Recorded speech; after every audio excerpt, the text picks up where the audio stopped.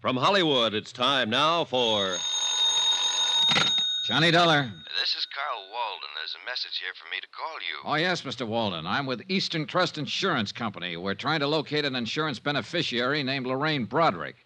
Understand she lived in your apartment building up until 1953. Well, who told you that? A doctor she worked for here, Dr. Pollard. I don't know where she is, Mr. Dollar. I haven't seen her for 2 years. We're trying to pay off a claim, Mr. Walden. Didn't she leave a forwarding address or give you any idea of where she... No, not a thing. You've got a job on your hands, pal. Huh? I don't think that baby wants to be found. Got a couple of minutes? Yes. I'll be right over.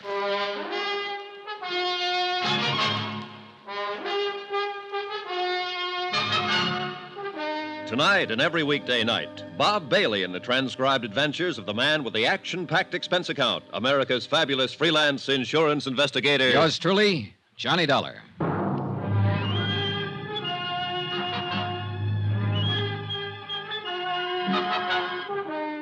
Expense account submitted by Special Investigator Johnny Dollar to Eastern Trust Insurance Company Claims Division, Hartford, Connecticut.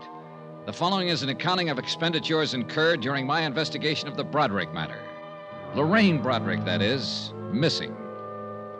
Expense account continued. Item 6, $14 even, photographs. The photographer who had taken the pictures of the 1948 graduating class at St. Charles High School still carried the proofs in his files. Among them, 4 poses of Lorraine Broderick. I'd stopped by to get them on my way out to see Carl Walden, apartment house manager. He hadn't changed his mind about anything since our phone conversation. No, sir, she doesn't seem to want anybody to know where she is. She'd have left a forwarding address or something like that. Instead, she pulled out in the middle of the night bagging baggage, and that's the last we ever saw of her. Just when was this, Mr. Walden? About the middle of December or so, 1953. Yes, it was a couple of years ago. Mm-hmm. Oh, you want one of these? No, thanks. I don't smoke. Can you think of any place she might have gone, Mr. Walden? New York City. Oh, why New York? Well, it's the closest place to go, isn't it, for somebody like her? I'm not so sure I know what she was like. I've had several different versions, Mr. Walden. Say, you talked to that doctor she worked for? Yeah. Boy, I'll bet his version was a pip. How do you mean? Well, she walked out on him. That poor guy was around here several times asking if we'd heard from her, if she'd written us a change of address. He didn't say it, but I think he had it real bad for her. Oh? Oh, yeah. And I didn't tell him about the other guy either. Well, suppose you tell me about the other guy, Mr. Walden. Well, why not? Well?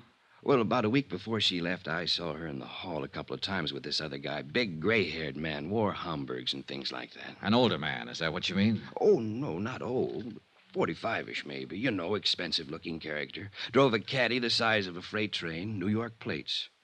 He'd buy and sell this place with his pocket money. Happen to know his name? No. He never came around again after she moved out. But they were sure chummy while he was here. At least a couple of times I saw them together. Can't blame him. She was okay. Did she owe you any rent when she left? Nope. Did she give you notice she was vacating? Nope, just left. A note or anything? A $50 bill on the desk in an envelope addressed to me. That's all. That's it. Well, was she friendly with anybody else in the building? Well, not that I know of. People here keep pretty much to themselves. You know, it's a funny thing. What's funny? That old boy with the Homburg. I wonder why he never came around looking for her. Good question.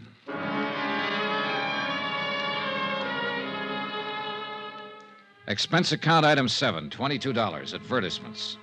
I placed ads in the personal columns of every New York paper. Anyone knowing the present whereabouts of Lorraine Broderick, please contact. I spent the rest of the day interviewing the Cadillac dealers in town on the off chance that one of them might have serviced the Cadillac with a New York plate sometime in December of 1953. No one remembered the man Walden had described. I even tried the service records. Impossible to check. The case was stalemated that way for 5 days. Last Tuesday, things picked up. Johnny Dollar. Hello? Hello, who is this? Johnny Dollar? Yeah. Can you hear me very well? Johnny, I'm calling from New York. Hey, who is this? Why, it's Lorraine. Lorraine. Yes, I saw your advertisement in the papers, Johnny. I wondered what you wanted. Johnny. Why, yes, that's what I always called you, isn't it? You never met me before in your life. Hey, what is this? Why, just a moment. Go ahead, Mr. Dameron. Mr. Dollar, Yeah. just what is your business with Lorraine Broderick? I want to find her to pay off an insurance claim. Now, who are you? I see. I'm sorry. I asked my secretary to say she was Lorraine. I've been listening on the extension. I'd like a little more explanation than that, Mr. Dameron, William Dameron, 424 East 47th Street. I know how all this must sound to you, Mr. Dollar, but I'm not trying to confuse you. Well, I am confused. Do you know Lorraine Broderick? Yes. Then let's take it from there, Mr. Dameron. Expense account item 8, $15. Transportation and incidentals, Hartford to New York, for the purpose of seeing Mr. William Dameron, whoever he might be, and trying to gather further information concerning Lorraine Broderick, wherever she might be. 424 East 47th was a 30-story job that housed, among other things, the Union Brokerage Company. This happened to be located on a ground-level suite. It also happened that Mr. William Dameron was president of same. He looked about the way I expected. Of course I knew Lorraine Broderick, Mr. Dollar. I apologize again for that awkward subterfuge on the telephone. You say you represent an insurance company? That's right. May I see your credentials? Well, sure. Here you are. Investigator. Thank you. We're trying to pay off on a policy, Mr. Dameron. A man named John Smith left Lorraine Broderick a small estate of $1,500. I see. Can you tell me where she is right now? I'm afraid I can't. Oh, sit down, Mr. Dollar. Sit down, please. Oh, thanks. I take it you knew her in Hartford. That's right, I did. She came here to New York with me. Oh? Let me assure you, there was nothing improper about it. I met Lorraine when she was working for a dentist there, a doctor, whatever it was. I happened to have had a little dental trouble on a trip there. I found the dentist and I met her. When I suggested she drive to New York with me, I did it with the understanding that we were to be married here. Uh-huh. You couldn't have known her very long, Mr. Dameron. A week. No one could have been more surprised than myself at my own conduct. And still more surprised when once we arrived here, Lorraine disappeared. Yeah, that seems to be a habit of hers. Tell me about it, Mr. Dameron. Look, you're talking to me, not the insurance company. Very well. It was Christmas Eve of 1952. Lorraine was staying with my sister Pauline up in Westchester County. I picked her up about 6 o'clock that evening to go to a party out on Long Island. Between here and Long Island, we stopped for gasoline. I left the car for a moment, and when I came back, Lorraine was gone. And, that's it. Did you see her or hear from her after that? No, I didn't. Did she leave a note in the car, a message of some kind? No.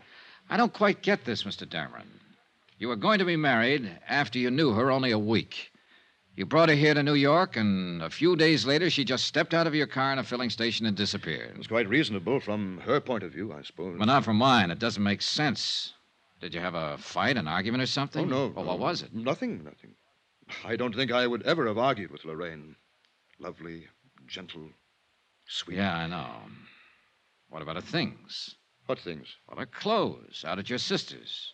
Didn't she send for them, or what? No, she only had 2 small bags. They're still there as far as I know. Well, what did you do? Did you call the police? No, why? Well, I would if a girl I was going to marry disappeared like that. No, I'm afraid a call to the police would have been, rather awkward, a man in my position. Let me ask you this. Do you have any idea why she walked away? Yes. Perhaps it's of no practical value to you, though. Any information I can get will be helpful, Mr. Well, all right, then. I think Lorraine was frightened. Of what? Of life, Mr. Dollar. Not people or circumstances, but life. Yes. You say that with a lot of conviction. Yes. Lorraine had always been, a poor girl. She lived with a rather decrepit uncle for a time after her parents were killed in an automobile accident, she said. And I think that I offered her the happiness and security she had always longed for. But I also think she was not mature enough or adjusted well enough to accept it. This is of no value, is it? Well, it might be. Can you tell me if she ever spoke of any ambitions? Maybe she wanted to go on the stage or become a nurse, something. Lorraine simply wanted to be my wife and live here. I can see you find that difficult to believe when I'm almost old enough to have been her father. But that is not the reason Lorraine walked away from the car that night. Believe me, Mr. Dollar, unless I'm terribly mistaken, she was very much in love with me and wanted to marry me. Have you tried to find her, Mr. Dameron? No. No, I have not. I waited around the filling station that night hoping she'd return, but I didn't report the matter to the police, as I said before. I intended to hire private detectives to locate her, but then I gave that up, too. I'm afraid I don't understand this. If you loved her. Would this make it more understandable? Lorraine was a rational, normal human being when I left her in that car. No one forced her away from it, or me. The man at the filling station said she merely stepped out and disappeared down the street. She left of her own free will, for her own reasons. I think I see your point. Thank you. I've hoped that one day she would appear at my door, contact me, come to me. But she hasn't. The most matchless woman I've ever known. Is there any way I can help you more concretely? If you could tell me the exact location of that filling station. Yes, I believe I can do that, but why? Last place she was seen alive. Oh, that word alive. Just a word, Mr. Dameron. Have you spoken to many people who knew her? A few. The dentist she worked for, an apartment house manager, principal in her high school. Mm-hmm. Yeah, I think they all told me the truth. The what? The truth. You know, how it actually was. What really happened.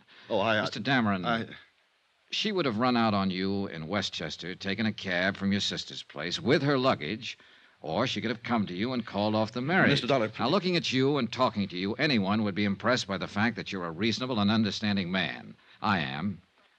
She could have left you a dozen easier ways, Mr. Dameron, but it doesn't stand to reason that she'd step out of a car on Christmas Eve on the way to a party and disappear.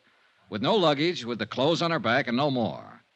Women don't do things like that. They want an overnight bag, a change of clothes, somewhere to go to. It doesn't make sense. But that's exactly what she did. They don't do it that way unless there's a mighty good reason. A real gilt-edged reason, Mr. Dameron. Something that says what's ahead is better than what's being left. How much did she swipe? What? What did she take? How much? Close to $6,500. $6,500. Lovely, sweet, gentle. She took it from the wallet in my overcoat while I was talking to the filling station attendant. I would have given it to her gladly. All of this, everything. But she had to steal it from me. She had to steal it from me like some common little thief. There's truly no fool like an old fool. Is there, Mr. Dollar?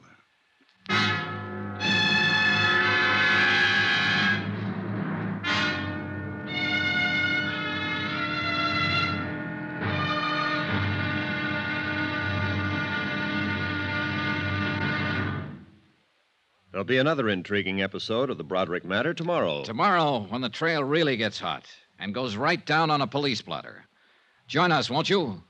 Yours truly, Johnny Dollar. Yours truly, Johnny Dollar, starring Bob Bailey, is transcribed in Hollywood. Written by John Dawson, it is produced and directed by Jack Johnstone. Be sure to join us tomorrow night, same time and station, for the next exciting episode of Yours truly, Johnny Dollar. Roy Rowan speaking.